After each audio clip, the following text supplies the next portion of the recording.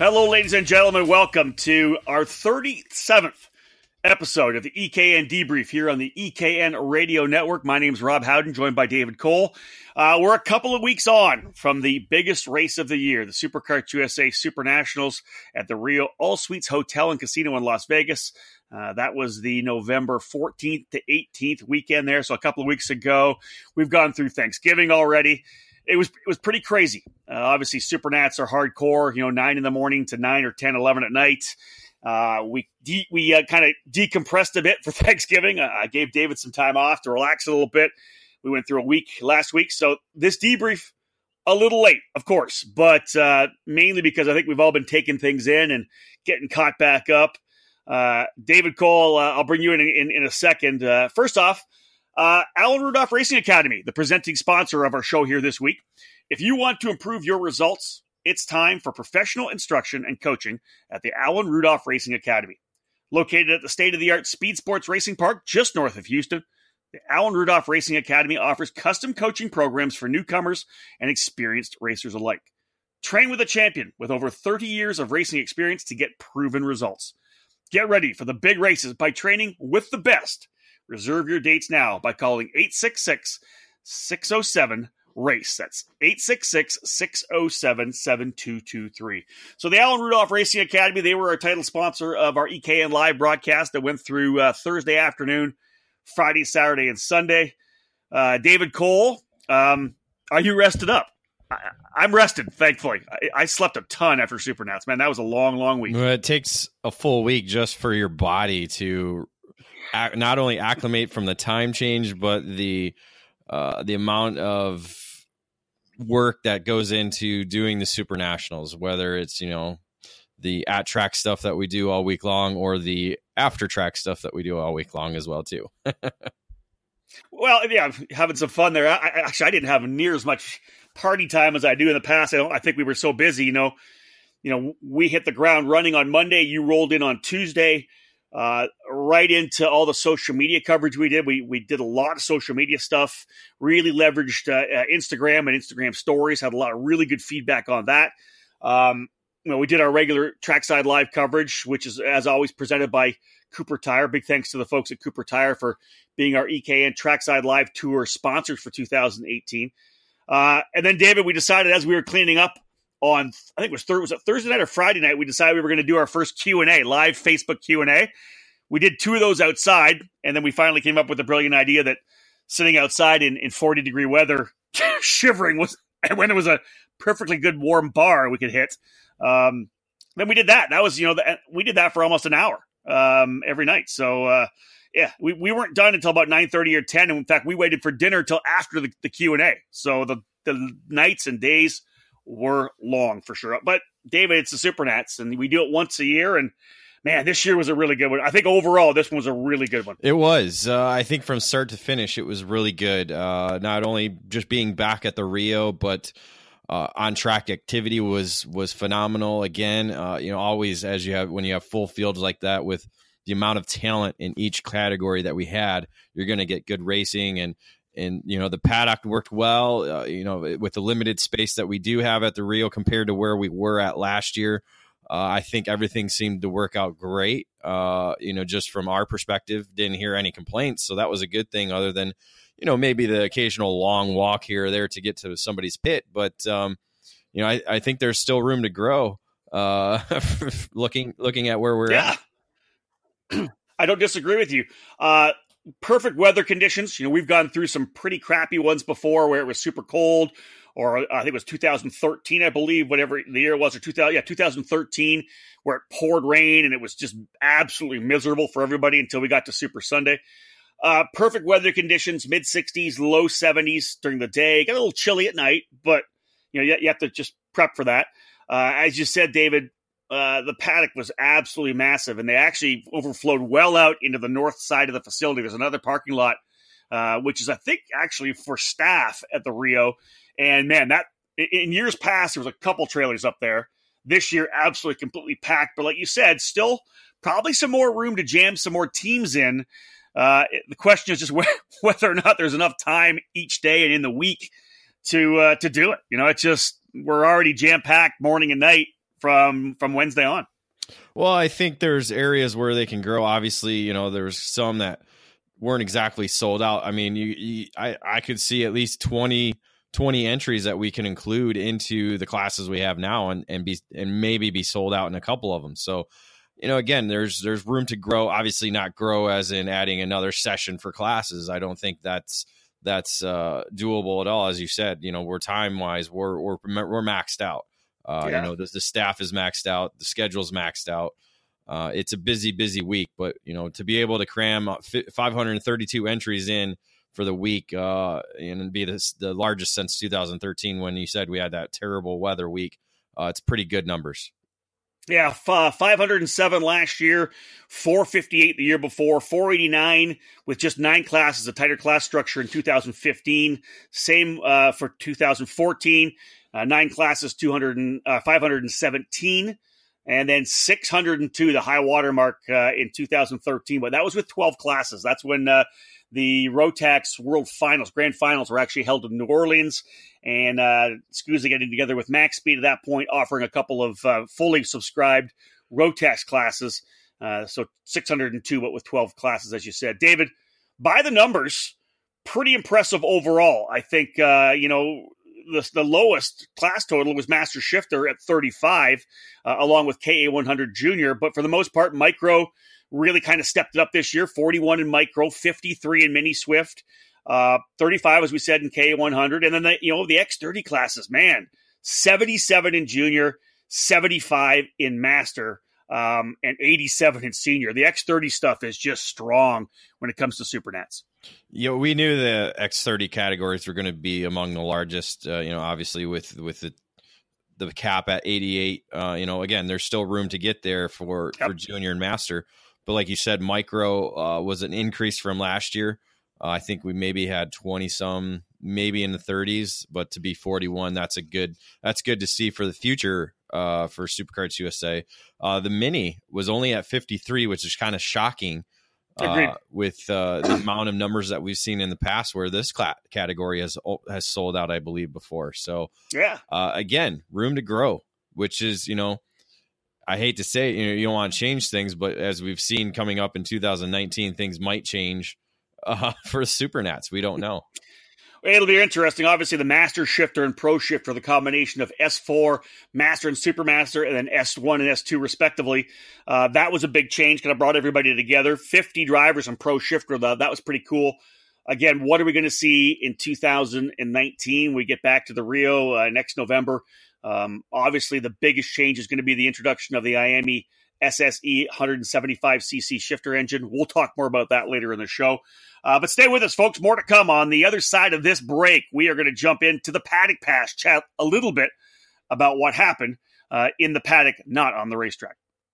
Hello, karting fans. This is IndyCar driver Zach Veach, and you're locked into the EKN Radio Network. What results do you need to prove the competitiveness of a chassis? Whatever your answer, Aluminos has it covered. Race wins? Check. Aluminos wins everywhere. SCUSA Pro Tour, California and Texas Pro Kart Challenge, LAKC Tri-C Karters. They win. Championships? Check and check. Billy Musgrave and John Crow dominated the California Pro Kart Challenge action in S1 and S4 Supermaster, winning their titles. Crow went one better and won the SCUSA Pro Tour title as well. All told, Aluminos won a dozen championships in 2018. Our Aluminos chassis has been developed for the U.S. market, but it's still fully homologated for use across the world.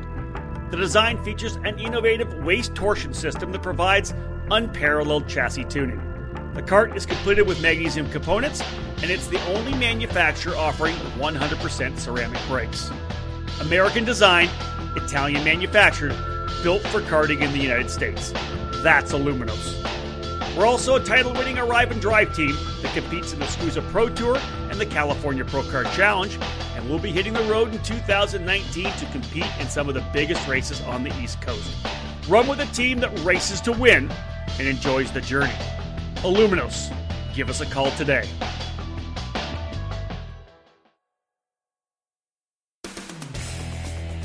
Are you looking for a new kart shop? One that treats you like you're an important customer? If so, look no further than Acceleration Kart Racing. At Acceleration, customer service is number one. We are a full-time karting business, not a hobby or an afterthought. We have all the products you're looking for, from kit carts to shifters, safety to speed. We strive to offer our customers the best products, prices, and service. At Acceleration Kart Racing, we're always here when you need something for your racing program. Located in Las Vegas, Acceleration is stocked with a wide range of products. We've been helping racers get the right parts for over 16 years. Acceleration has everything that a kart racer needs, from turnkey carts to safety equipment, engines, and more, stocking all of the leading kart racing brands.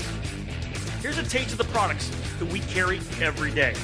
CRG, Tony Kart, Bennett, Rotax, Honda, Miami, MG Tires, Vinco, Bridgestone, Mojo, Alpine Stars, Sparco, Ribtech, and EVS, Tillett, Micron, Alfano, Bell, Arai, Zamp, KG, Sniper, SweetTech, and K&N.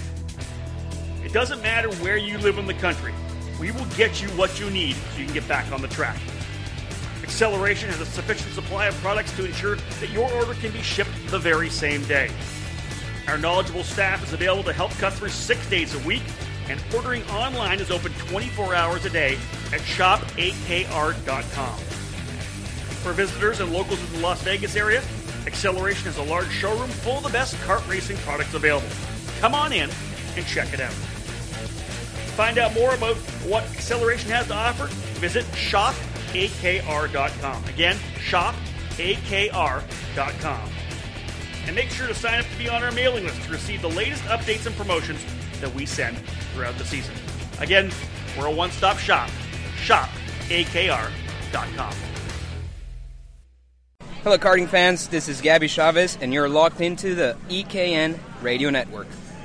Ladies and gentlemen, welcome back to episode number 37 of our EKN Debrief. David Cole and I, Rob Howden, breaking down this year's SuperKarts USA Super Nationals, the 22nd running of the great race, back at the Rio All-Suite Hotel and Casino in Las Vegas, Nevada this year. Let's jump now into the Paddock Pass, this particular edition of the Paddock Pass presented by CRG Nordam. If you want to drive the best, drive a CRG. After years of independent American importers, CRG Nordam is now managed directly by the factory and run out of their state-of-the-art headquarters in Texas. CRG Nordam is the American arm of the CRG factory in Italy, and they're serious about success. If you're ready to step up to the national level, do it with a factory race team that competes across the USA. CRG Nordam is a full factory effort with the best personnel and the finest equipment. We're serious about winning, and you should be too. So, David, first and foremost, obviously everybody waits for it when they pull the cover off, roll down onto the racetrack. It's the track walk on Tuesday evening. Let's talk about the track layout. Third time design for Bonner Moulton and Howie Idelson, the second for Wesley Boswell, who was brought in last year. First time for all three of them to design a track at the Rio. And the first time ever at the Rio, we've gone counterclockwise. Yeah, it's, when they came out Halloween with the track layout, everybody's kind of, positive about it. And then the track gets built and seeing the photos through Saturday, Sunday, and Monday from the top of the Rio or from people's hotel room of the actual track construction, then you kind of get an idea, okay, what is this track actually looking like? So, there's always mixed views once that happens. And then as you said, you do the track walk Tuesday, and then you get a more in-depth look at it. But really until carts hit the track on Wednesday, you don't really know what the track's going to be. And then you don't know how the track really is going to be when race conditions until you start racing. You look at the layout, kind of a mixture of the tracks, the designs that we had at the Las Vegas Convention Center, the opening couple of corners, which was essentially turn 12, 1 and 2, those hairpins, very similar to what we had at Las Vegas Convention Center. Some of the old Rio tracks kind of brought in there as well, it felt like, with some of the corners.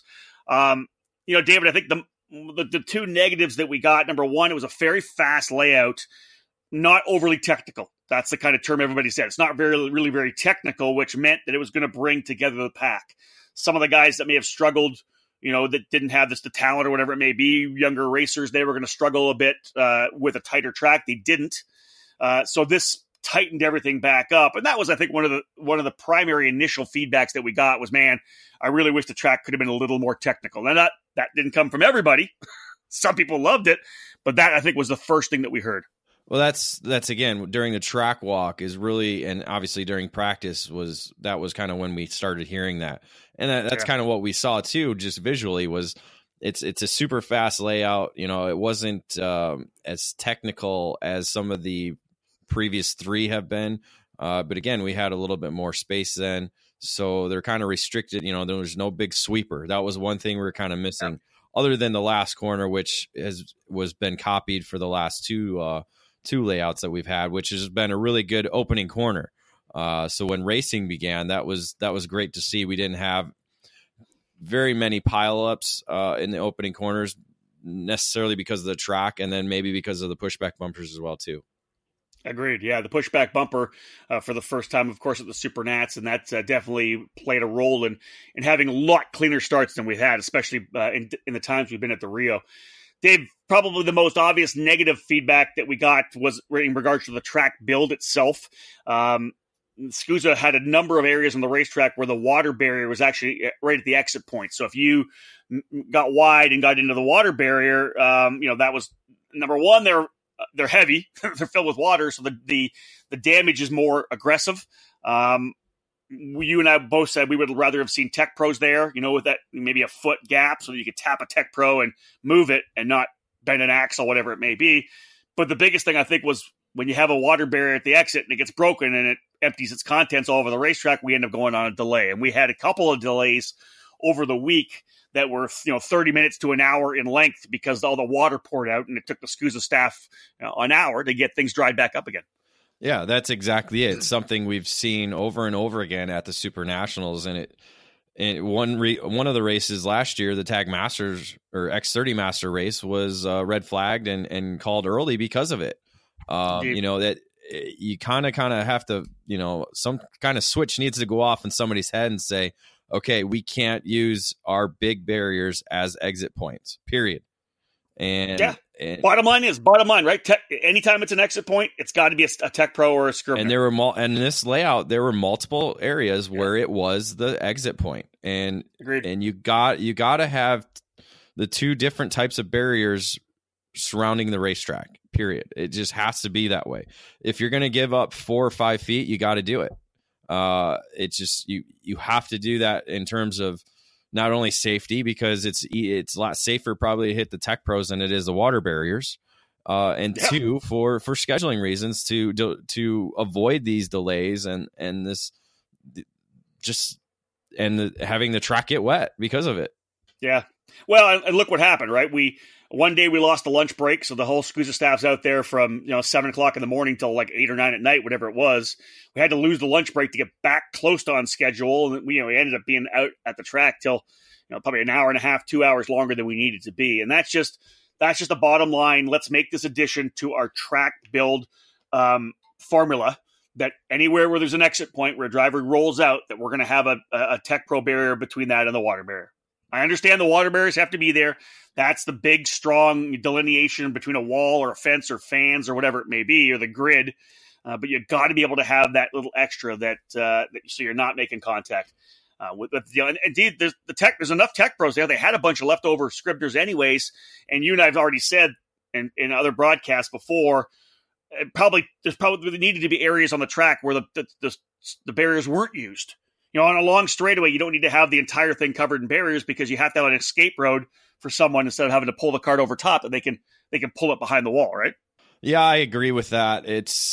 I do, but I don't, because having the straightaways defined kind of looks cool from the above, as we saw in the aerials. But again, if you have the extra barriers, or you don't have them, then remove them from the straightaways where you don't need them, or bring in hay bales.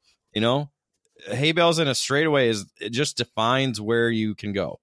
And they'll still stop you if they need to. It's old school, but it'll work. And like I said, they had enough extra Tech Pros there that they could have put a couple up. And they did. And let's give SCUSA props. A couple areas on the racetrack they did change. They added some Tech Pros coming out of turn number 12 so that there was going to be that gap. You would hit a Tech Pro instead of the barrier first. They did make some adjustments in turn number 12, moving it back a little bit. We will say that. They did try to make some adjustments. But it wasn't enough. No, agreed. Agreed. You got to call it as we see it, right? Agreed. No, it's true because it's always got to get better. One thing that you mentioned quite a bit as well, we talked about it, was that it just seems like they needed some more track staff, like another person at every major corner, because we had to go full course yellow so many times throughout the week because somebody hit and a barrier got knocked off, and instead of having somebody there to get it fixed, we had to go full course yellow. Because they all they could do was wave the yellow because there was nobody there to help them either pull carts off the racetrack or, as you said, fix the barrier. And so that's when you need a flagger and a runner at every corner. Yep. I mean, so you have 12 corners and you have 24 guys on the track plus your marshals that are up in the high risers. So you're looking at, and if you have to, just add 6 more. So that way it's not another, and it's not doubling your cost for on-track workers, but just so that way they can run to where they need to go. Because as we've seen in the past, we had one guy that would run from one end of the racetrack all the way to the other to help out and to get things cleared up. So that way they didn't have to go full course yellow. And I think there was too many times that they did it too quick. And I think they kind of learned as the week went on, because again, the temporary circuits are still kind of new to Neil and Joe, even though Joe's been around since dirt was created. So, yeah. But even still, the workers, a lot of the workers are new, so they just didn't. We've been around, I've been around temporary circuits since 2004. You've been at it a lot longer than that. So we kind of understand it. And then the more you do it, the quicker you kind of react. It's just like driving. The other thing that's really interesting is the fact that kind of everybody's changed. Excuse me. Nowadays, if you're a driver, you get in a wreck, you just get it and you walk away from your cart. Right? You're not there to help, which you should be, which is, again, that's another topic in itself. But again, half our categories, some of these kids can't even lift it. So that's true. That's the other problem. So if you got 3 or 4 minis or micros that are locked up together in a corner, I mean, there's probably 5% of the drivers that can actually lift their own cart. So their own cart. Yep. That's kind of the problem with that. Let's talk about the pushback bumper, David. We mentioned it, and it really... it did its job. There's no doubt about it. It has its detractors. People talk about it all the time. We've talked about the fact that it's a Band-Aid, but the pushback bumper did its job in terms of really correcting a lot of the racing. The starts were a lot better. Yeah, there were a lot of penalties that were laid out for it, for sure. But the starts, number one, were just better. And the racing, if you go back and look at the Winter Nationals, that was such a disaster earlier this year, fast forward to Supernats, night and day difference in terms of the racecraft. It was. But again, the pushback then provides the opportunity for defensive driving. And it's something we've seen over the last couple of years with the pushback bumper around the world. We just watched it this week in the Rotax Grand Finals. Defensive driving is one way to keep your position. And so again, that kind of limits the chances the challenger can take. Because he doesn't want to take that chance and get a pushback penalty, which ironically there weren't very many at the front of the fields in Rotax. But at Supernats was a little different story where we saw probably 3 or 4 drivers lose a podium result because of pushback penalties. Yep. Agreed. One thing that was interesting was when those drivers went on defense mode, and how many times we talk about this during heat races, even on Super Sunday, the minute someone went on a defense mode with this track layout, you brought everybody back into the battle, right? It could be 3 drivers up front. The minute you go defense, like in turn number 6, which was the right-hander, all of a sudden you packed everybody back up because you just gave up so much of the exit speed because the track was so quick. When you went on defense mode, man, it changed the complexion of the race for sure. Yeah, you're right, because the track layout was such a fast course. Once you did go on the defense mode, you would lose 2 to 3 tenths a corner anytime you put on the defense. So you're right. It did bring in the trailing pack closer. And as we saw in the X30 senior race on the last lap, it created a little bit of chaos there too. You're listening to episode number 37 here on the EKN Radio Network. We thank you for tuning in. It's the EKN debrief of the SuperKarts USA Super Nationals 22. Rob Howden alongside David Cole. We're working our way through the Paddock Pass segment that today presented by CRG Nordam. David, a couple things to cap off the Paddock Pass. One of the big questions talking to people in the paddock was, what's happening with SKUSA Gearbox Racing? What's going to happen with the new IAME SSE engine? Obviously now made available. SuperKarts USA IAME, along with Billy Musgrave, made a really cool video kind of detailing the installation of the engine. A number of people already have the engine in hand. They're getting ready for 2019. It's going to be part of the Florida or the SKUSA Winter Series. But then the question we had talking to some people, why not just go KZ? That really was, we're not going to get into that now, but I guess really just to let people know that was a talking point in the paddock throughout the weekend. It was, and I think it'll continue to be until we really hit the track in January with the new engine package, and probably will continue on after that too as well, depending on how things go. But again, it's just SKUSA and IAME are working together to provide a shifter solution that is economical and reliable, and I think those are the two key factors of why they're doing this. And again, we don't know what's going to happen until we hit the track, really. Well, the funny thing is you get a guy like Tom Kutcher, who, of course, is the president of SuperKarts USA. He's getting ready to sit down and talk about, what are we going to do in the stock Honda engine? The parts are no longer available. That was always writing on the wall. Sooner or later it was going to happen. People could talk about why you would bring out a new engine, whatever it may be. But people do need to remember this. Those of you who don't have the context, Tom Kutcher used to own he used to race SuperKarts USA. So he raced the old ICC engines. He had a shop, Extreme Karting, that was, went racing with Ronnie White and Matt Jaskell and Alan Shuto and Joe White. And, he went racing with Extreme Karting. Here's a guy that knows what his engine bills were like, running ICC. It's an expensive package. People will tell you, no, it's not. Well, it is. We know that. The development is there. It's expensive, more expensive to run. It's just an expensive engine. The concept with the IAME SSE was, hey, can we get a motor that can produce a ton of horsepower, hence the 175, more output, but then can we dial it down to a better RPM range to still have all that great? So we get the horsepower numbers, we get the speed, we get the pace we're looking for, but you dial an engine down so that the reliability is going to be there. That, I think, in the end, people needed to realize that, we're going to try to sit down with Kutcher, with Tom, and actually have an interview with him as well to kind of give him his thoughts about it a little bit.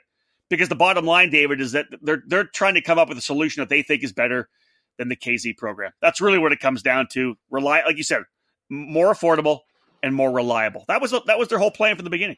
Yeah, reliability is a big issue. I think it's probably one of the bigger ones because. The longer you're able to use the engine on a same piston or same rod and same bottom end, the better long term wise for racers. So, again, it's all still a wait and see type situation.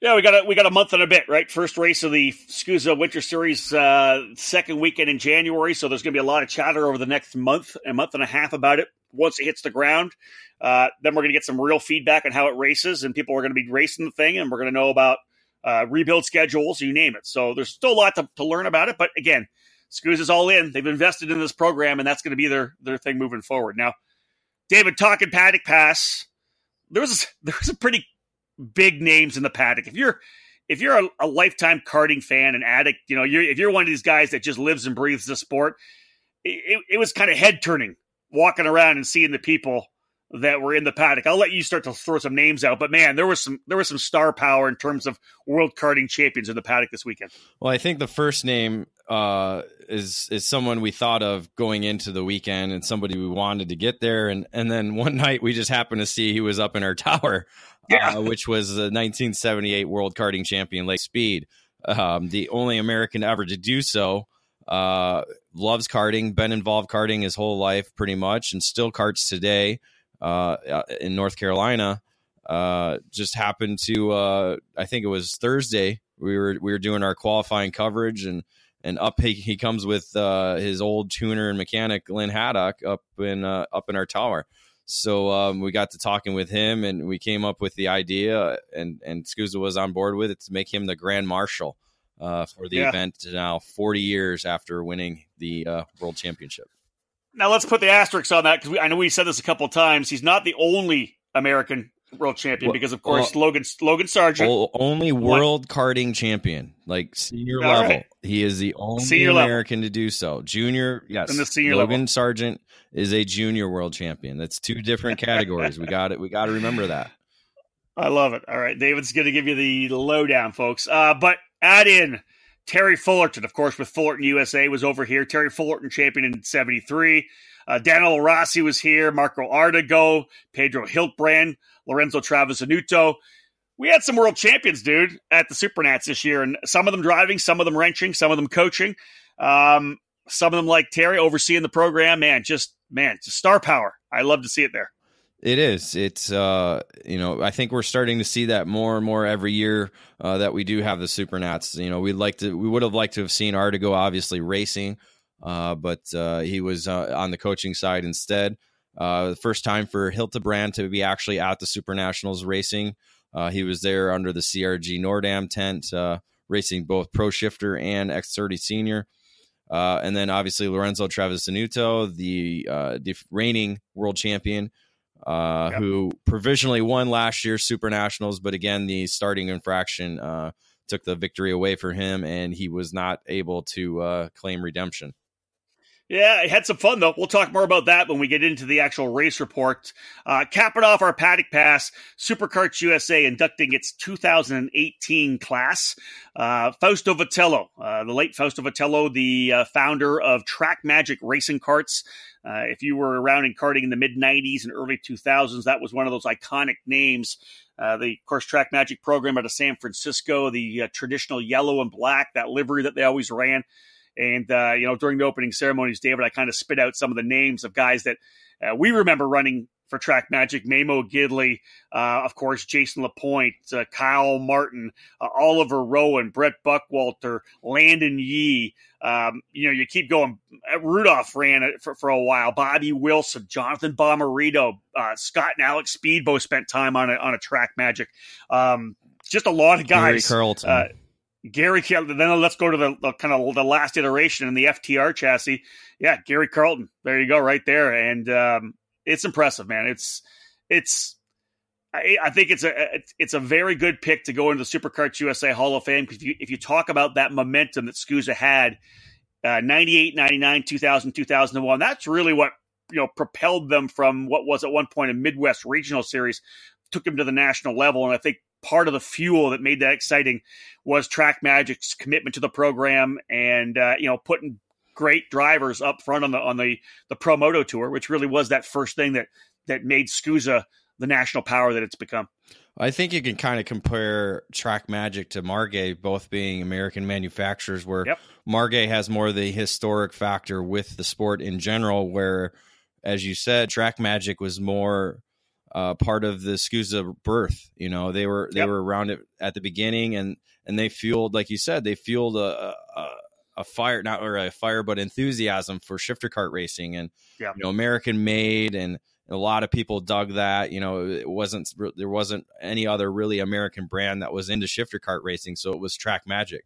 So if you wanted made in the USA, it was Track Magic, and they made it right there in San Fran area. A lot of, like you said, a lot of the racers had their input in the actual chassis designs.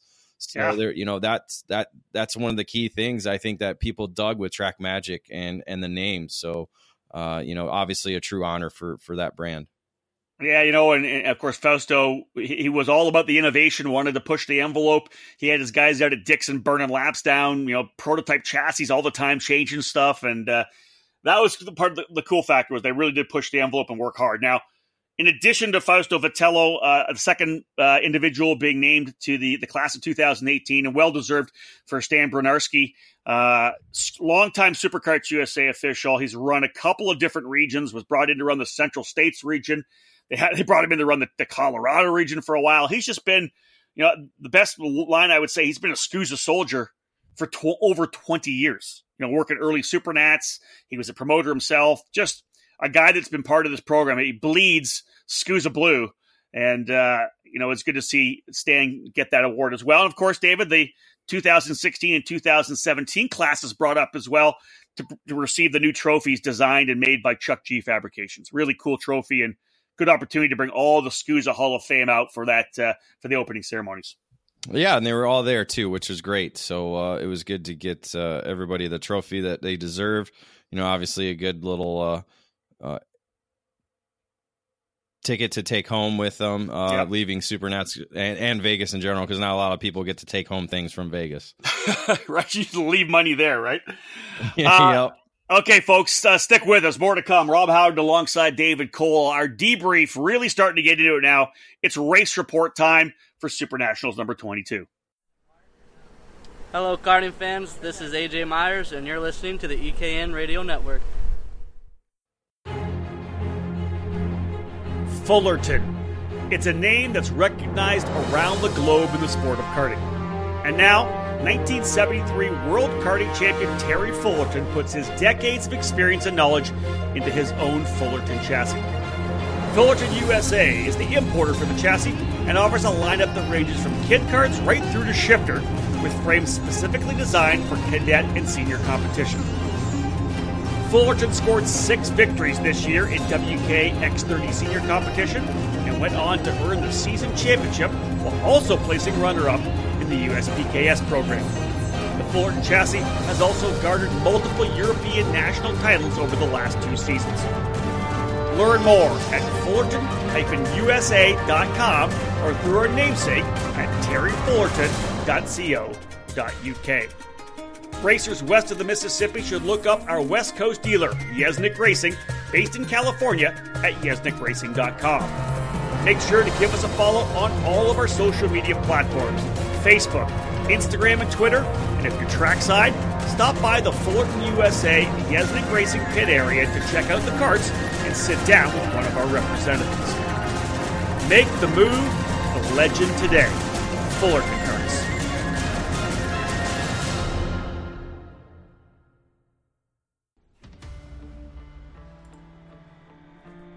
Are you a kart shop owner looking for a new line of products to put on your sales shelf? If so, it's time to make a call to Courtney Concepts.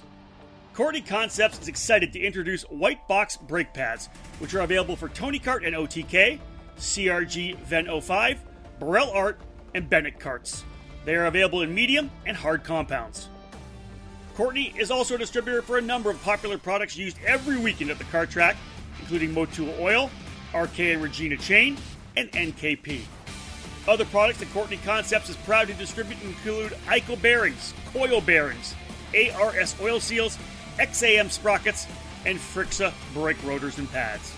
For more information on the products we distribute, head to CourtneyConcepts.com.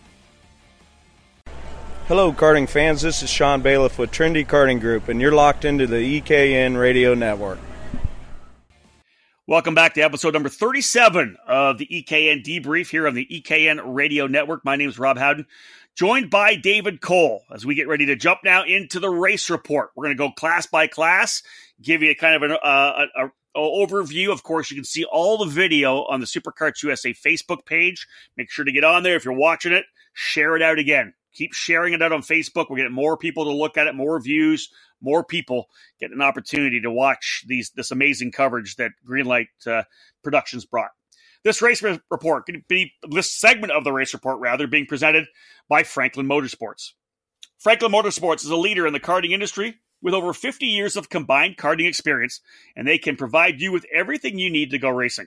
With a large online product selection, select track support events, and a wide variety of shop services, Franklin Motorsports is your complete karting source.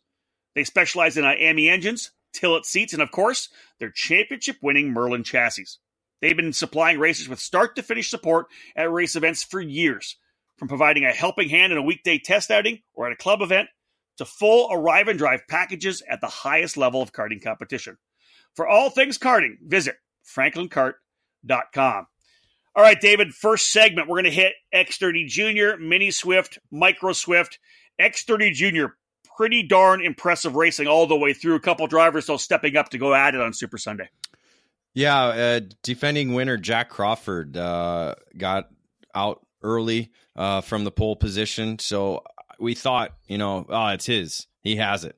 We thought there was no way anybody was catching him. Well, Jeremy Fairburn decided, no, this is my race to win. So he started actually back in the 12th spot and was able to work his way up into second and ran down Crawford.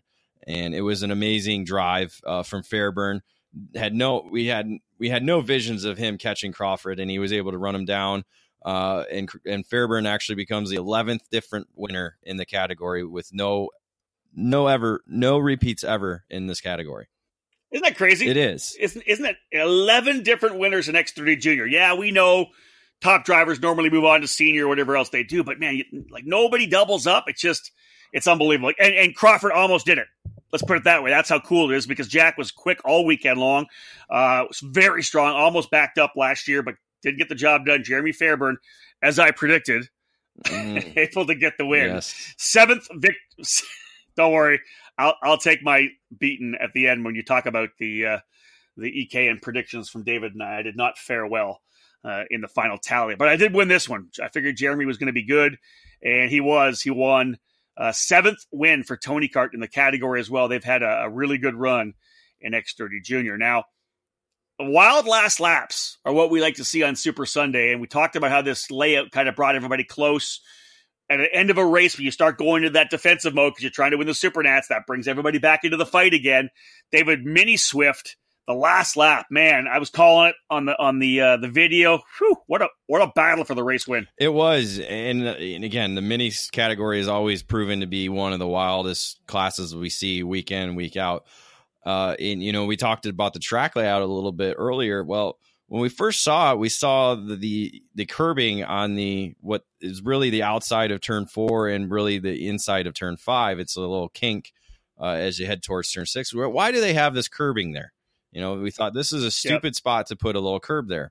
Well, it ended up being a great idea for SCUSA because it was basically the exit point. It was, do not go past this area or you're in the wall. And for Cruz, it's probably the greatest curb he's ever seen on a racetrack because if that curb was not there, he would have been in the wall. It was a wild kind of last lap thing where everybody was kind of dicing for position and going through turn 4. And as they came through turn 4, Cruz found himself on the outside and flew over that turn 5 curb and actually held his line on the inside and got through turn 6 with the lead. And that was the winning move to be able to hold on for the checkered flag. So Cruz should have probably went and gotten that curb and taken it off the actual pavement and brought it home with him because that curb pretty much won that race for him. Yeah, if the curb hadn't been there, the guys on the inside would have been able to push him out, and there's a good possibility he would have got into the barriers on the exit of the corner. Of course, the drivers that were on the inside of him knew that they had to come to the left a little bit to not get into that curve themselves. So, yeah, then he just launched over top and held the position and ends up winning over Nikita Johnson by 67 thousandths of a second. And now, David, we could talk about Cruz considering the fact that the Rotax Grand Finals down in Brazil are now done. This kid's been just amazing. What a season as he wins the SCUSA Winter Series title, podiums at the Rotax US Open, wins the WK Manufacturers Cup title, repeats his triumph at the IAME International Final in France. He's a Supernats winner as well, the first Supernats win for NitroKart, and then he goes down and wins the Rotax Grand Final. Like, you got to be kidding me. This kid's this impressive. And just remember, Rob, he turned 10 years old this year in March. So wow. He's only 10 years old. So technically he had 2 more years in cadets, but that's not going to happen. No. Obviously he's one of those drivers that, they want to move him up into junior. So it's kind of that question mark, because really he doesn't turn 11 until March, and really technically junior is 12, but I don't, it's so we'll see what happens. And the thing about it too is he ran micro max in Rotax. It wasn't mini, it was micro. Yep. So it's crazy to see the amount of success that Cruz has had in just, the 4 years that he's been in cadet racing. He was also our October driver of the month, and it's going to be pretty hard not to make him back-to-back driver of the month. I think it's, you know what I mean? Like, guy wins the Super Nats and he wins Rotax in November. Pretty darn impressive for Brent. Well, technically it was December that he won the Rotax. So, ooh, you slider! So we're going to probably going to push him to December. Wow, that's harsh. That is harsh. All right, let's go Micro Swift, because I had mentioned that Nitro Kart, David, getting their first Super Nats victory. Well, they actually ended up getting two. Pretty impressive run for Nitro Kart as Ben Mayer ends up topping a really strong micro field. Yeah, it was a great little lead pack that they had going there with 4 drivers kind of, setting each other up, trying to figure it out. Cameron Brinkman on the Merlin was really strong throughout the race. Obviously had the fast lap of the race, being as quick as he was.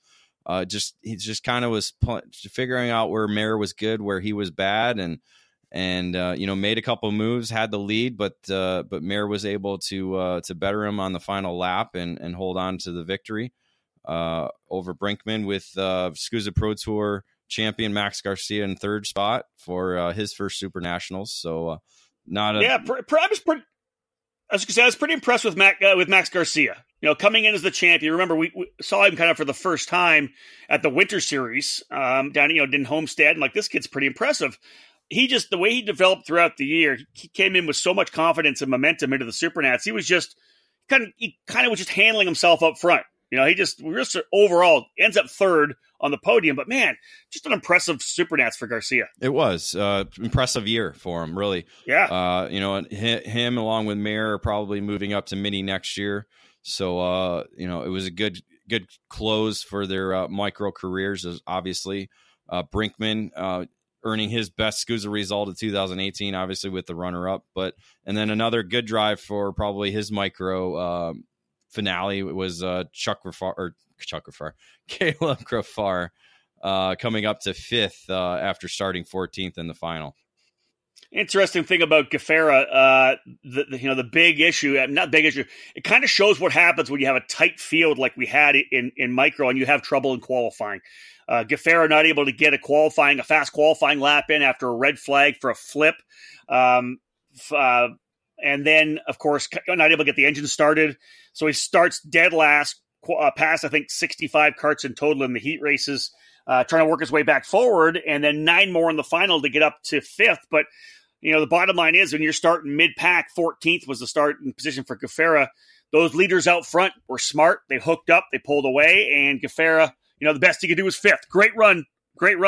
But again, shows you how hard it is. When you don't have a good qualifying run at the Super Nats, man, it just changes everything. It makes it so tough. Yeah, it was not a Jeremy Fairburn performance, that's for sure. But still, overall, a great end for Gafar. So the first 3 categories wrapped up here for our race report. After this break, we're going to come back and talk about X30 Senior, KA100 Junior, Master Shifter, and KZ. Stick with us. More to come here on the EKN Radio Network. I'm Jake Craig, and you're listening to the EKN Radio Network. You've likely heard of us, and you may have seen us in the paddock. We're Mad Old Nut Racing, the official race team of Mad Croc Karting USA. You're going to see a lot more of us in 2019 as we expand our racing program in an effort to win more races while giving talented drivers the opportunities they need. Croc Promotions has some exciting developments coming in 2019, including a new dedicated facility to manufacture our karts in-house. We'll be in full control of our quality and material, and we'll be responsive to design updates that come from our R&D efforts. And when it comes to R&D for the U.S. market, we've signed reigning SCUSA champion AJ Myers for 2019, and he'll lead our team and will work to provide experience and insight for all of our drivers. We'll be front and center on the SuperKarts USA Winter Series and Pro Tour and the California Pro Kart Challenge. We're also excited about our new connection with Checkered Motorsports on the East Coast. As a new dealer and official Mad Croc Karting USA team, Checkered Motorsports will provide our Mad Croc drivers with the opportunity to compete in the biggest events east of the Mississippi. If you're a driver who has talent and passion, and you're looking for that opportunity to shine, contact us at Mad Old Nut Racing. Follow us on social media, and don't waste any time in contacting us if you're looking for a top-quality, affordable, race-winning chassis or a spot in a team that places talent and commitment over the bottom-line finances of karting.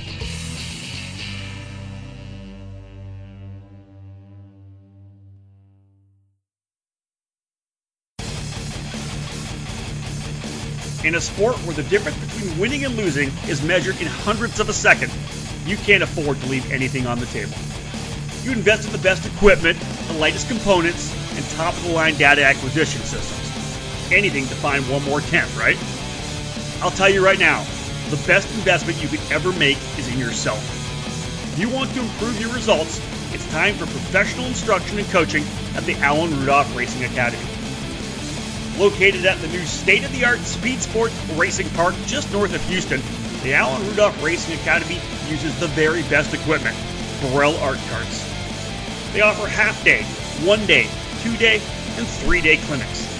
They have a one-on-one student-to-instructor ratio, and they will design a customized curriculum for each student.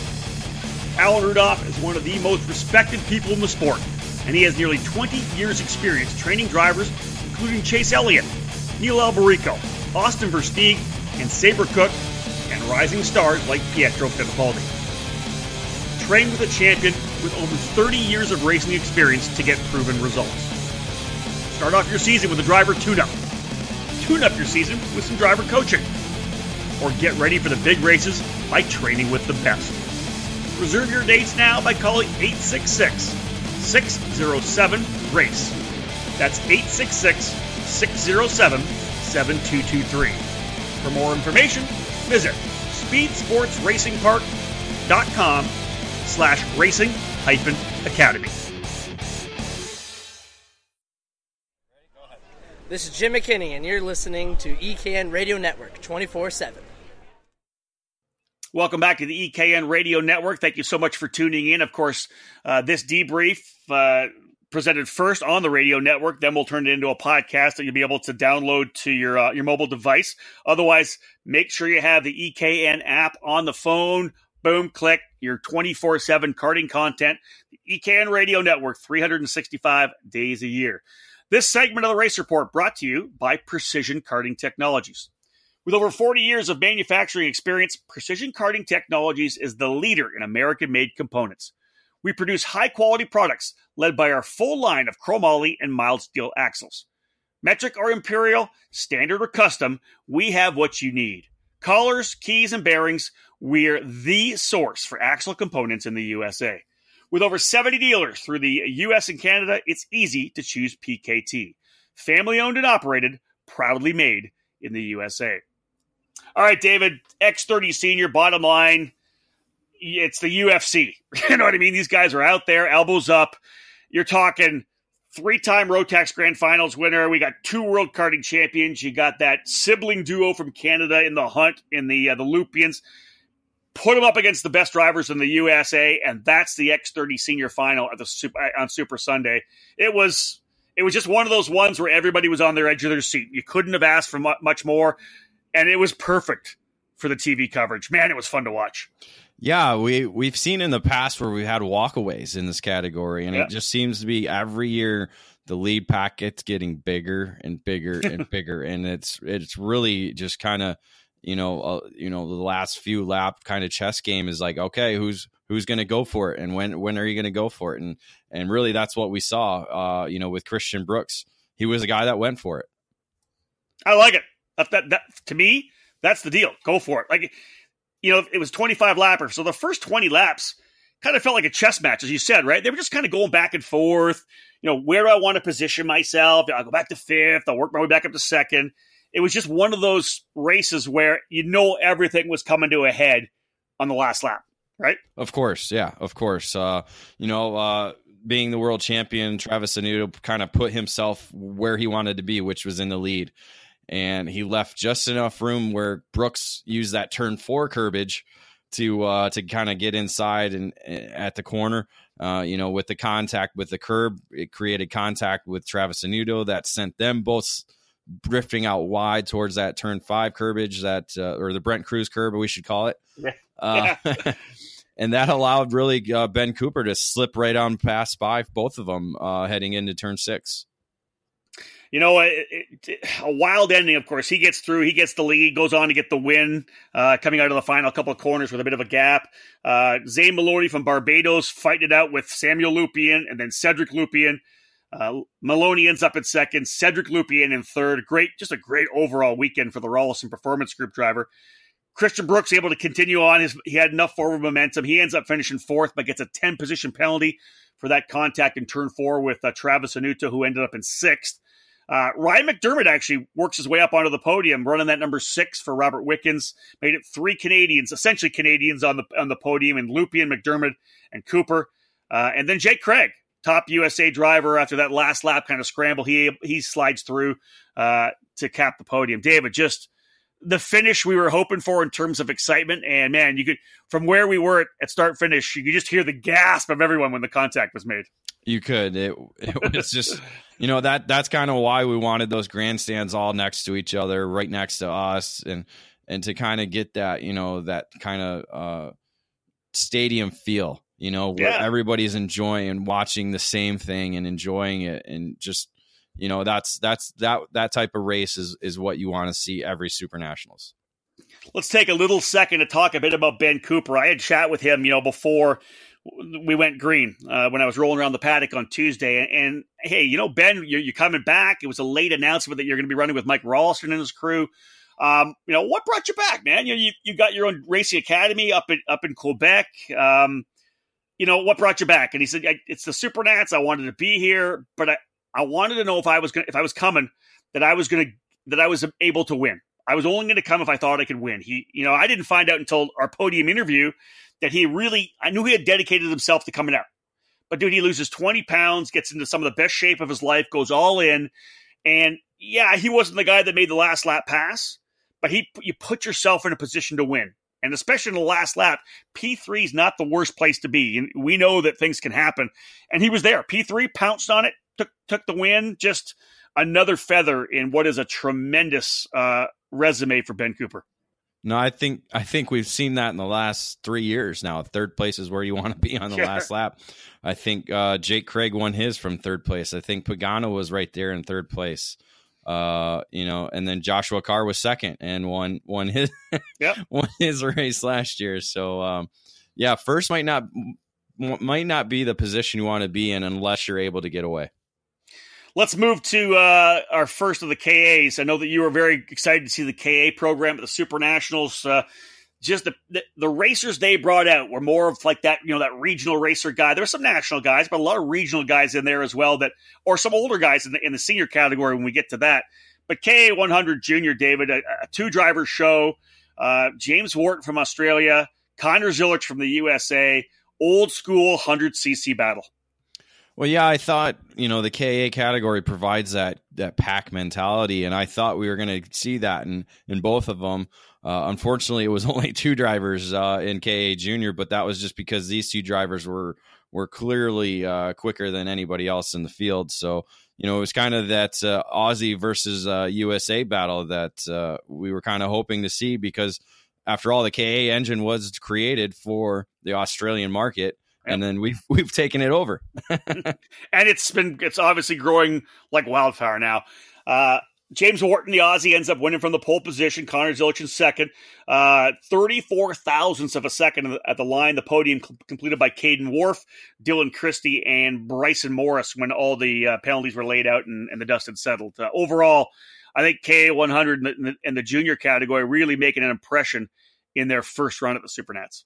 Yeah, actually, no penalties in the top 5 for that category. So it was kind of a good race for third. With Wharf winning that battle, but overall good racing in the category. The kind of the disappointment we saw was Oliver Calvo going for the 10 grand after winning both the IKF Grand Nationals and Streets of Lancaster in the category. Just didn't quite have the week that he wanted, obviously, with not winning, and just I think he had the speed, just wasn't able to make the right decisions and put himself in position to get that money. I think he had one mechanical, I believe, or something like that, right? In one of the heat races. He actually came from deeper in the field and had a pretty good run in the final, as I remember. But it was tough. $10,000 up for grabs after those two big wins. Not quite for Oliver Calvo. Let's go to Master Shifter. David, we saw a couple of the races and the cool down laps afterwards when you really saw that, the explosion of emotion where it just, I've just won the Super Nats. And this was one of them. I think that the legend Rob Logan, obviously just, loving the fact that he was running good, was wanting to get out of the gate quickly to get that Super Nats win. And man, the whole shot of his life probably for Logan as he just bolts away from the field on the opening lap. Yeah, again, not a category we thought we would see a driver dominate in the main event, because the heat races obviously showed that with Jordan Musser, Ryan Kinnear, Jason Faint, all right there within Rob Logan's reach, actually getting him on the third heat race. So we thought we were going to have the same type of battle, but yeah, like you said, that was just a whole shot of legend by Rob Logan to be able to get away. And then he puts it down. You get that lead, David. You talked about the fact that they kind of reeled him in the third heat race. Rob went on the defensive early in heat 1 and heat 2, held everybody back. But he just was able to get that lead. And man, we all know how hard it is to win races against a tough field. Add in the Super Nationals prestige and the stress. Rob goes out and puts in, 20 impressive laps to be able to pull away and win that deal. And then again, as I said, the emotion that he showed afterwards, that's the kind of the thing, the hair was standing up on my arms, because that's what this race means to a lot of people. It means that to me. I've announced all 22 of them. This is my race. And to see that kind of emotion, same went with Billy Musgrave, you get that emotion for a win like that. I just think it was an impressive performance. Really solid. Well, and it was pretty cool. He was probably one of the best winning speeches other than Cooper. Yeah. And then the thing I kind of took from it was that he thanked the Ryan Beechner, who helped give him in karting at the beginning. I think he said, 15 years ago or something like that. So, to be able to remember that, obviously I've been involved in karting through my family. So I obviously thank my family, but to be able to remember that person and to thank that person for a win like this, it's pretty cool. Well, and Rob obviously thanked Darren Elliott as well. Those two guys went back and forth. Darren was kind of a mentor for Rob for a number of years, and Rob had his whole family there. They were up in the tower and they were enjoying it, and I think it just made it such a special deal. And you're winning against amazing guys. Last year's winner Ryan Kinnear right in there for second. We know that Jason Faint from Australia always in the hunt. He ends up in third. 3-time SCUSA Pro Tour champion Jordan Musser in fourth, and then Supermaster Pro Tour champion John Crow in fifth. That's some pretty stout competition. Not only did he win, but he was able to win over essentially the best we have to offer in terms of Master Shifter racing. Yeah, without a doubt. And those guys, it's kind of like the cadet mentality where you got to work together in order to catch the leader. Well, these guys didn't want to work together at all. No, they didn't. Hey, do we give some props to the Crow Show?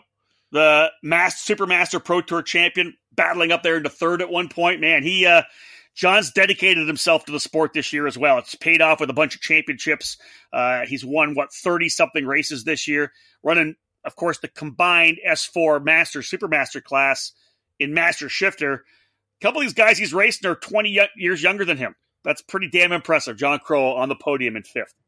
Well, not to mention the Streets of Lancaster Grand Prix scholarship that he has for 2019. So, he's definitely had the most memorable season ever that he's had so far. Let's cap off this segment of our race report with a look at KZ. Obviously, $10,000 up for grabs each and every year. This one was all Marian Kremers until the red flag. Yeah, Kremers was the fastest guy all weekend long, able to get out to a lead, had a pretty solid little advantage there, but my mind is like 2 seconds or something like that. I think at one point, at least, closing to 3. It was his. He had it locked and loaded for PSL on the Burrell. red flag, Tyler Kaufman getting into the wall, red flag. We go back to green, and Leonardo Lorandi, on the Paralympic for baby race, jumps, takes advantage of it, takes the lead, and holds on for the victory, $10,000. That's a tough one for Kremers, I think, to swallow. Yeah, and it was not a red flag that you couldn't not throw. I mean, it was a pretty horrific crash with Kaufman's body flailing and doing 360s all over the pavement. So it was not an incident that you could have said, oh, we can hold this off. It was a bit sketchy, and obviously good on the officials to call it.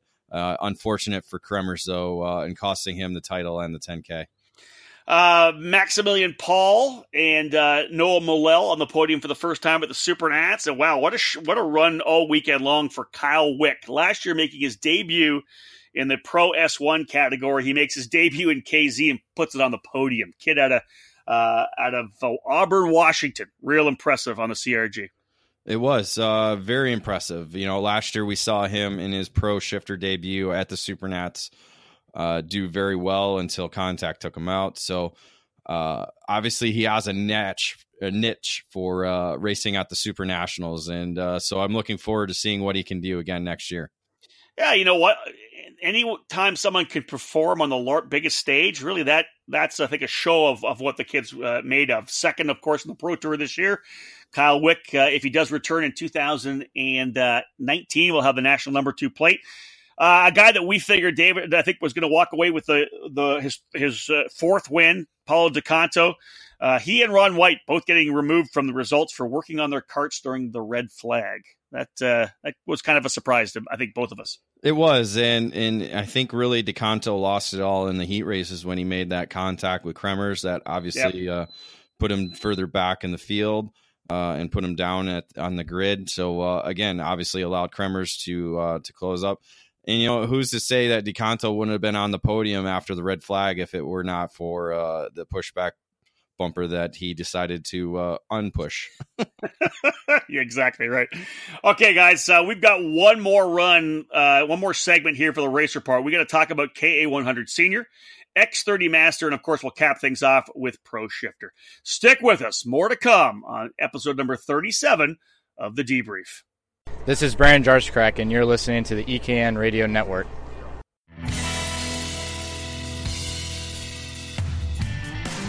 Your engine is the heart of your kart. If you're going to race for the podium, your engine needs to be at its absolute best. And Allison Racing Engines is where race winners and champions take their two-cycle engines. And so should you. Allison Racing Engines is one of the sport's leading engine building services for IAME, Vortex, and Yamaha power plants, producing winning motors for national, regional, and club racers. Allison Racing Engines has won races and championships on the SuperKarts USA Pro Tour, the WK Manufacturers Cup, United States Pro Kart Series, and in Rock Cup USA competition. This weekend, they'll be gunning for their third straight SCUSA Super Nationals win in the Mini Swift class. Thomas Naveau won with Allison Racing Engine in 2016, and they powered Connor Zilic to the top step last year. They're proud of their driver lineup this year, and they're prepared to do it again. If you're interested in selecting Allison Racing Engines for your IAME, Vortex, and Yamaha service needs in 2019, contact Brandon Jenkins directly at 317-522-7111. Make sure to visit AllisonRE.com and give them a follow on Facebook.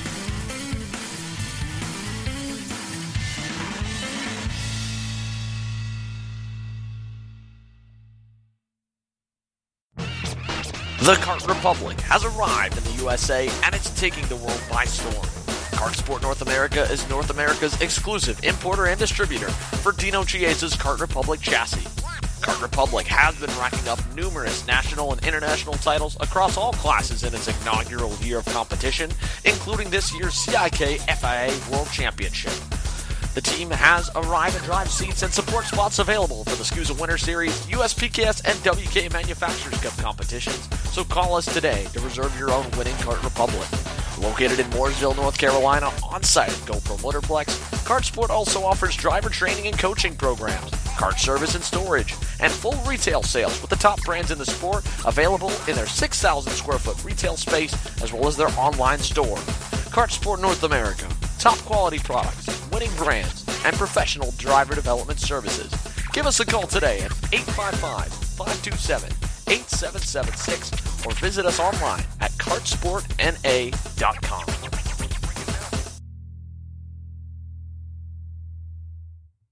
Hello, karting fans. This is JH Motorsports, and you're locked into EKN Radio Network. Welcome back to the EKN Radio Network. Thank you so much for tuning in. My name's Rob Howden, joined by David Cole as we break down the SCUSA Super Nationals. We're a couple of weeks away from the end of the event. David and I did a bunch of sleeping. We reconnected with family and kind of decompressed and caught back up. We're going again. Let's jump into the final little bit here. The race report, this segment brought to you by ePart Trade. ePart Trade, electronic performance and racing trade, is a trade-only online product sourcing platform connecting performance parts suppliers with racing business professionals around the world. The ePart Trade platform is technology first for sourcing. The ePart Trade platform is interactive. Suppliers and buyers can connect with each other directly for more information or to request specific quotes on products. The ePart Trade platform is updated daily by our suppliers with new information, offers, and more. The ePart Trade platform is the future of the motorsports industry and how we work together. Log in and join now for free at www.eparttrade.com. The racing world is changing, and ePart Trade is changing it. Welcome to the future. David, KA100 Senior. I know you were fired up for this one here. We got badasses from the East. We got badasses from the West. Everybody kind of came together. We got badasses from Australia. What a battle in KA100. That was so much fun to watch. It certainly was. It was probably next to KZ and X30 Senior. It was the one class I wanted to see. You know, this KA100 package is doing a lot for the sport, essentially bringing some guys up from Briggs Racing or bringing guys down from X30 Senior, that kind of that middle ground that, that not too hard on your body, but yet some fun, fast racing. Yeah, not as hard on the wallet either, right? That's the deal. It's you're paying for the speed. It's a little less aggressive in terms of driving, but it's also a little less aggressive on your wallet. It's a more budget-minded deal, but the competition is so good still. Very good. Yeah, that's all we've seen all year long in the USPKS program and WK competition. And now obviously SCUSA's on board with it, bringing it to the Super Nationals. And then obviously it's going to be part of all the programs in 2019 as well. So, we were thinking a bigger lead group, but this one was only 4 drivers going at it. Dakota Pesic was able to grab the pole position through the heat races. He was among those, along with Stephen Barros, Josh Holtz, and Colton Ramsey. Those 4 were kind of going at it back and forth a little bit. Pesic actually was absent at the end after he made contact with the wall, coming to the white flag, fighting with Stephen Barros for position. So that moved Barros up into third, with Ramsey in the lead and Holtz in second. Those two kind of went at it a little bit. Then Barros was able on the final lap to go from third to first in the final 2 laps, making the pass in the same corner, turn 9, which we thought that wasn't going to be a passing opportunity. Well, Barros proved us wrong, making both of his passes in that corner to grab the victory. He was definitely pushing my voice on the play-by-play because I was like so fired up with back-to-back passes like that. The way the race kind of unfolded over the last couple of laps, you talk about Pesic tapping the wall a little bit. I was really expecting Josh Holtz to be right in there as he was. Colton Ramsey got better and better throughout the weekend. Man, it was just great racing all around. And, to interview Barros on the podium, he was just Steven's just such a great guy. I'd say great kid, but he's not a great kid anymore. It's just such a great guy, and to see him get that victory, and there was the emotion from winning there. He said he'd always wanted to win the Super Nats, and was he going to be able to do it next X30 Senior? When was the opportunity going to come? This KA100 program provided him with the opportunity he needed. He was there, and like you said, David, a couple of passes on the last couple of laps. That's going and getting it You know what I mean? You're not defending. You're not making that one pass. That's like coming to the final run through and really getting down and going and getting a win. That was well deserved, I think. Yeah, it was just in the area that he did it. There's just enough room for a cart to get in there, and so if you're leading, you could hug it tighter, but that's gonna hurt your exit speed and gonna hurt you at the end of the straightaway. So, the veteran that he is, took advantage of a spot, and it paid off. And as you said, it's a great opportunity for people who don't quite have the advantage in X30 Senior or another category to come in and do it in KA 100. Cap off the full top 5, the full podium, David, in KA 100 Senior. Well, Holtz had it and then lost it, so he actually finished second, but suffered a jump start penalty, so that dropped him down to third, which moved Colton Ramsey then up to second. Australian Scott Foster was then up to fourth, with Pesic dropping out there towards the end. And then Thomas Mejia was actually fifth, but he suffered a pushback penalty, which took him off the podium and put Nick Ramirez into fifth. Pretty. Once we jump into here to X30 Master, we can talk about how cool of a weekend it was for the Fosters, right? Pretty good way to wrap up Super Sunday for those guys. Oh, without a doubt, yeah. Scott being the son of Kip Foster and X30 Master, definitely a good week. Obviously, they would have wanted maybe one more victory, but all in all, 2 podiums for those guys. It's just, isn't it? Well, let's just jump right into X30 Master right now. It's so hard to vote against Kip Foster being in the fight for the race win at the Super Nats. He joins the 3-time winner club now. He was dominant all weekend long. There was other guys that were there. Great speed. Matt Johnson, Billy Cleveland, super fast. Renato David was in there. Jason Burns, Derek Wang. But it just seemed like Foster had full control of every one of the races he was in. Yeah, it seemed like Burns had the pace to be able to get him, as we saw in the pre-final, or not pre-finals, the heat races. It seemed like Burns was kind of just not making sure he took both of them out, and just decided to settle for second in one of the heat races. But once it's main event time, I mean, Foster just lights up and very tough to beat. This race though, it looked like Johnson was going to be there to be able to challenge for it, but through all their shuffling for the lead, he made contact with Derek Wang. So that took both of those guys out. That allowed Burns to come up and somewhat challenge Foster, but never really being able to be close enough to make an attempt for a pass. Yeah, true enough. It ends up being an Aussie 1-2 first and second, Foster and Burns.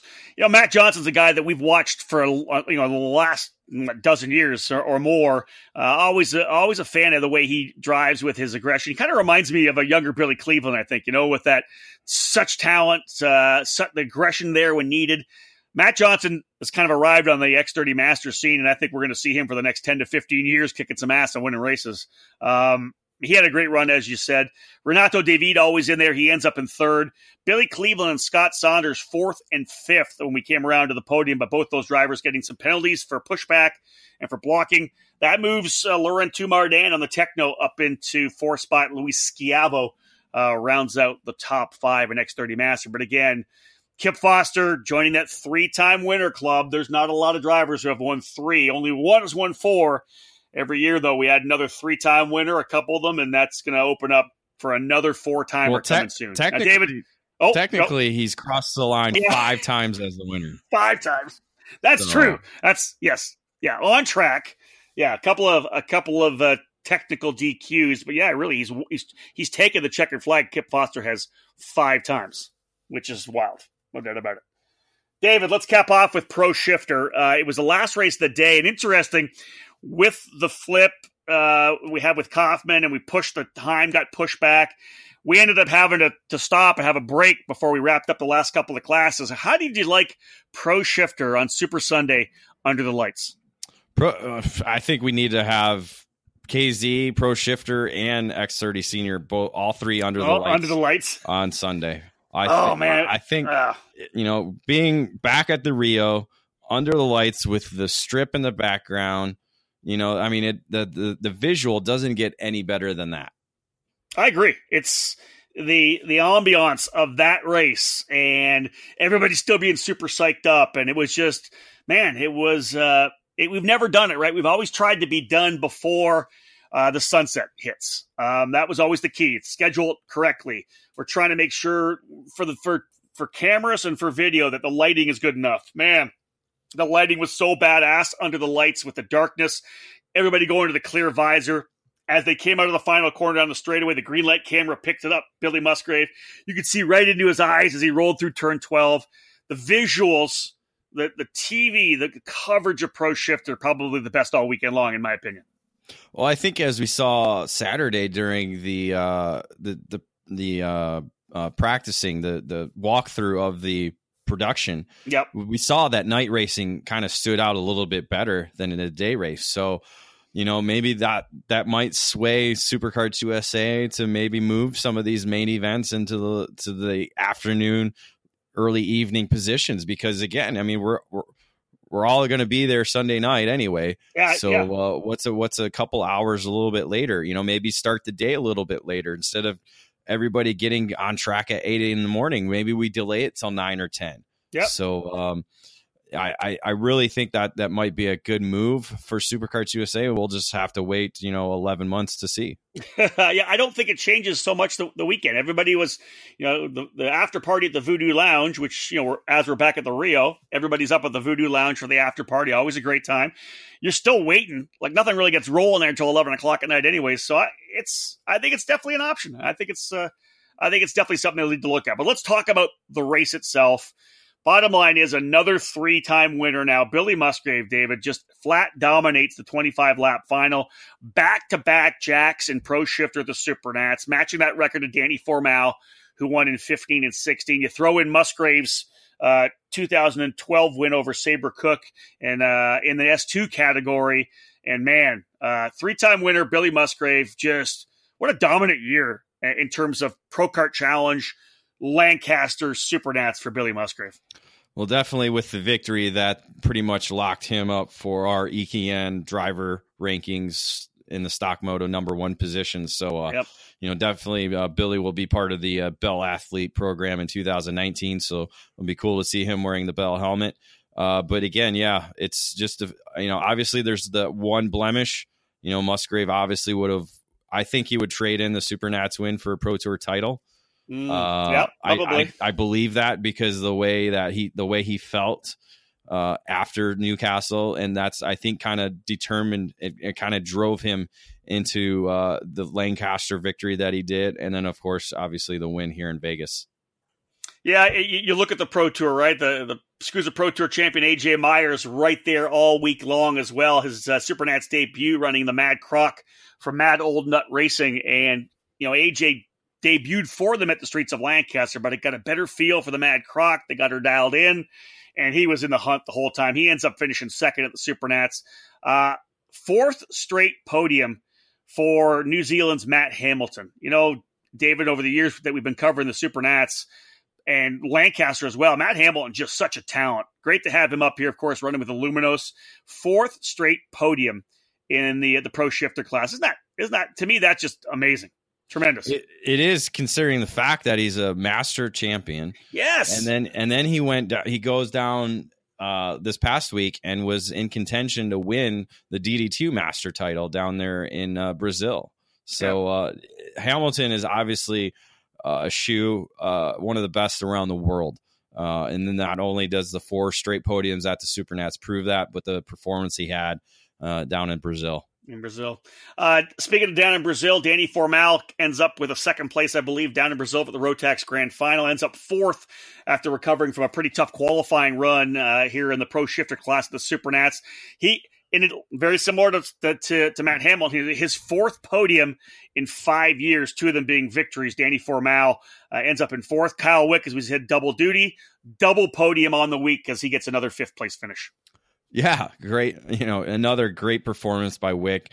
Just not quite enough to be in the hunt for the victory, but anytime you land on the podium twice, let alone in the same day, it's pretty stout.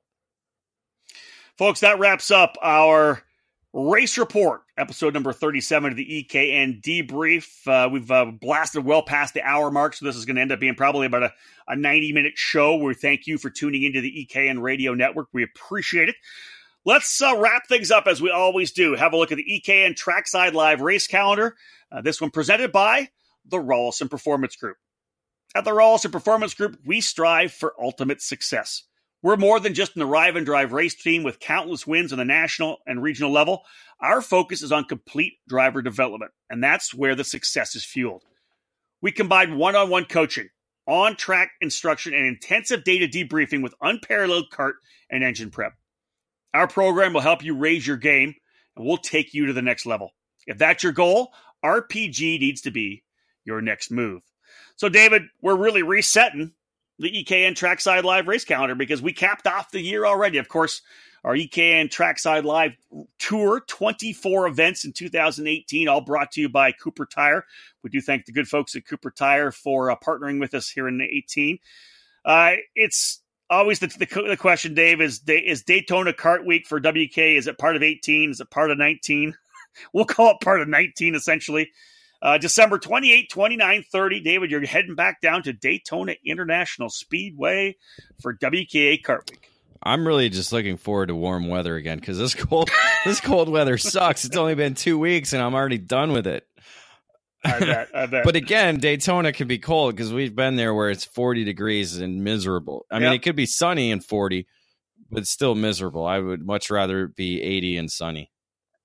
We're going to give you our next 4 events on the EKN Trackside Live Tour. And again, all these events you'll be able to pick up on the EKN page, ekartingnews.com/live. That's where we'll have our live coverage.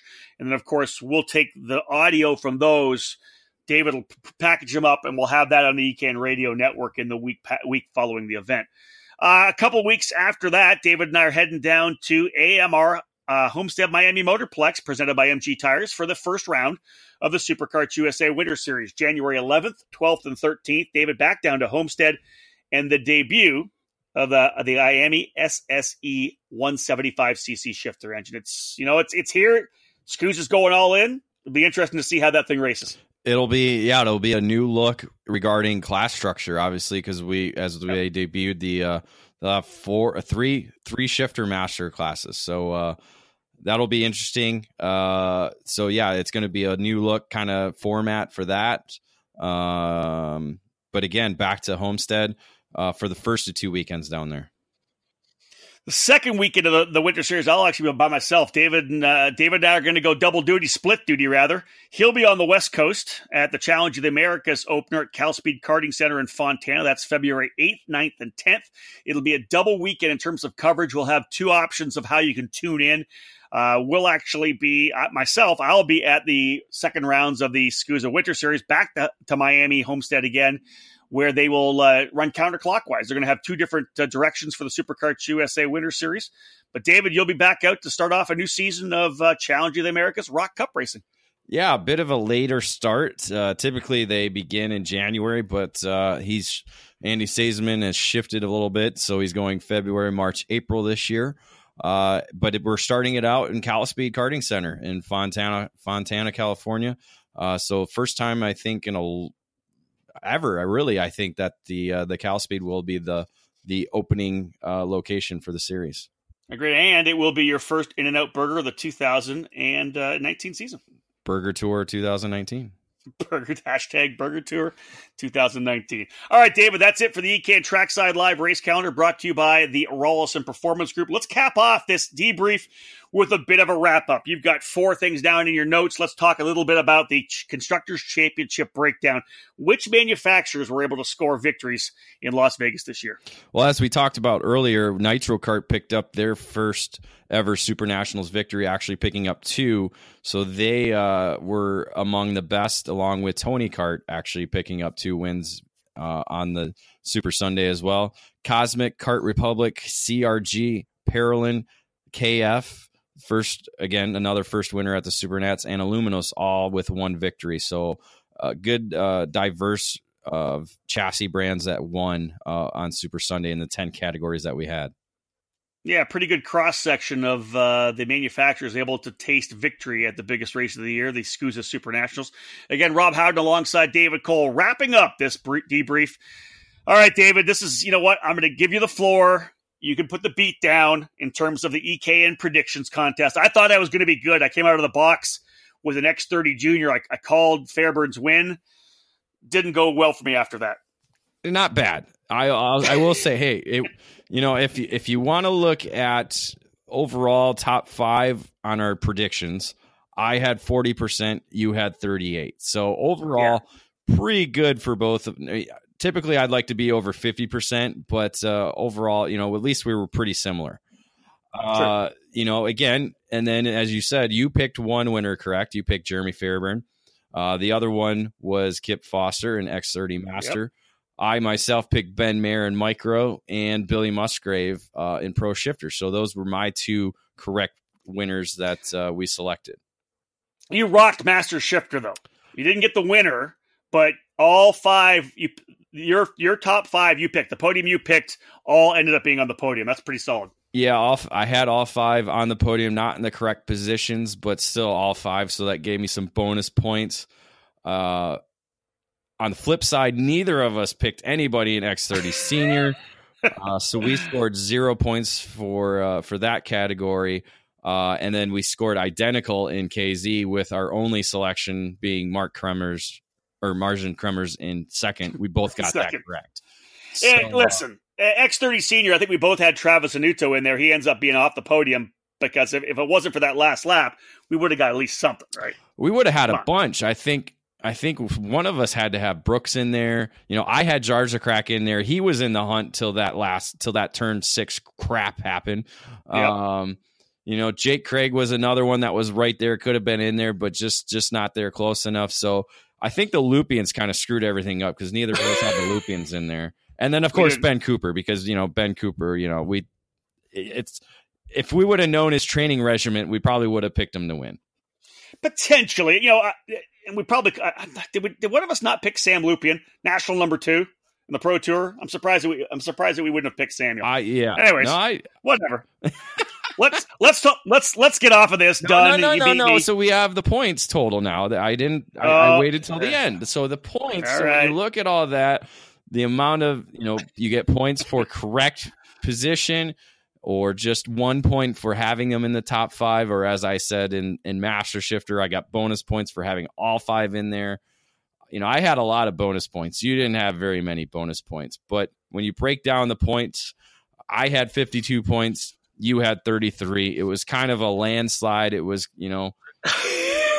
It was kind of like the Bears beating the Bills type deal a little bit, Or you mean kind of like Ohio State beating Michigan? Yes. You're lucky I can't. No, I'm not going to.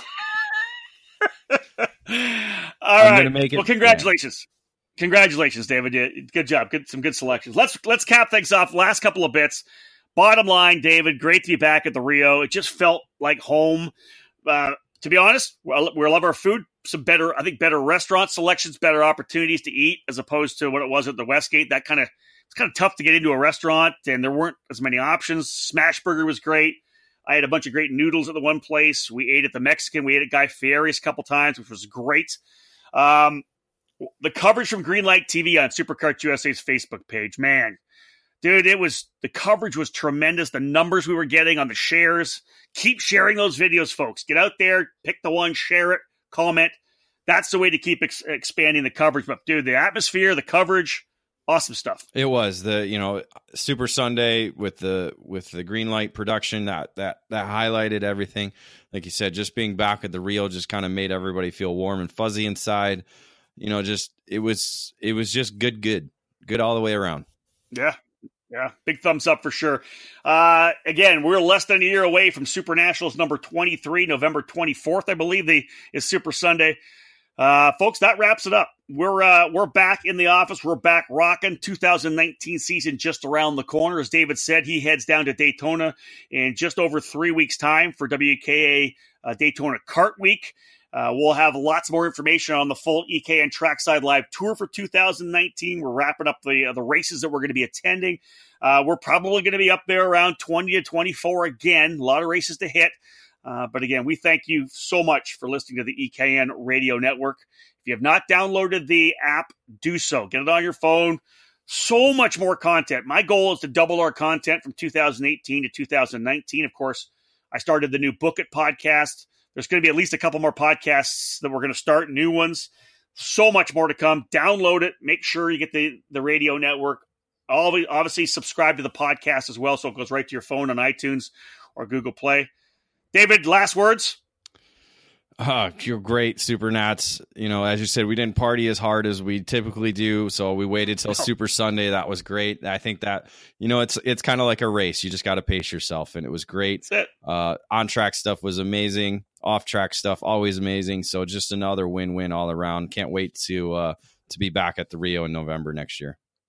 Again, big thank you to all those that supported the EKN Trackside Live broadcast. Of course, Supercarts USA first and foremost, and Cooper Tire. Alan Rudolph Racing Academy was our title sponsor. We want to thank Acceleration Kart Racing for Super Sunday again.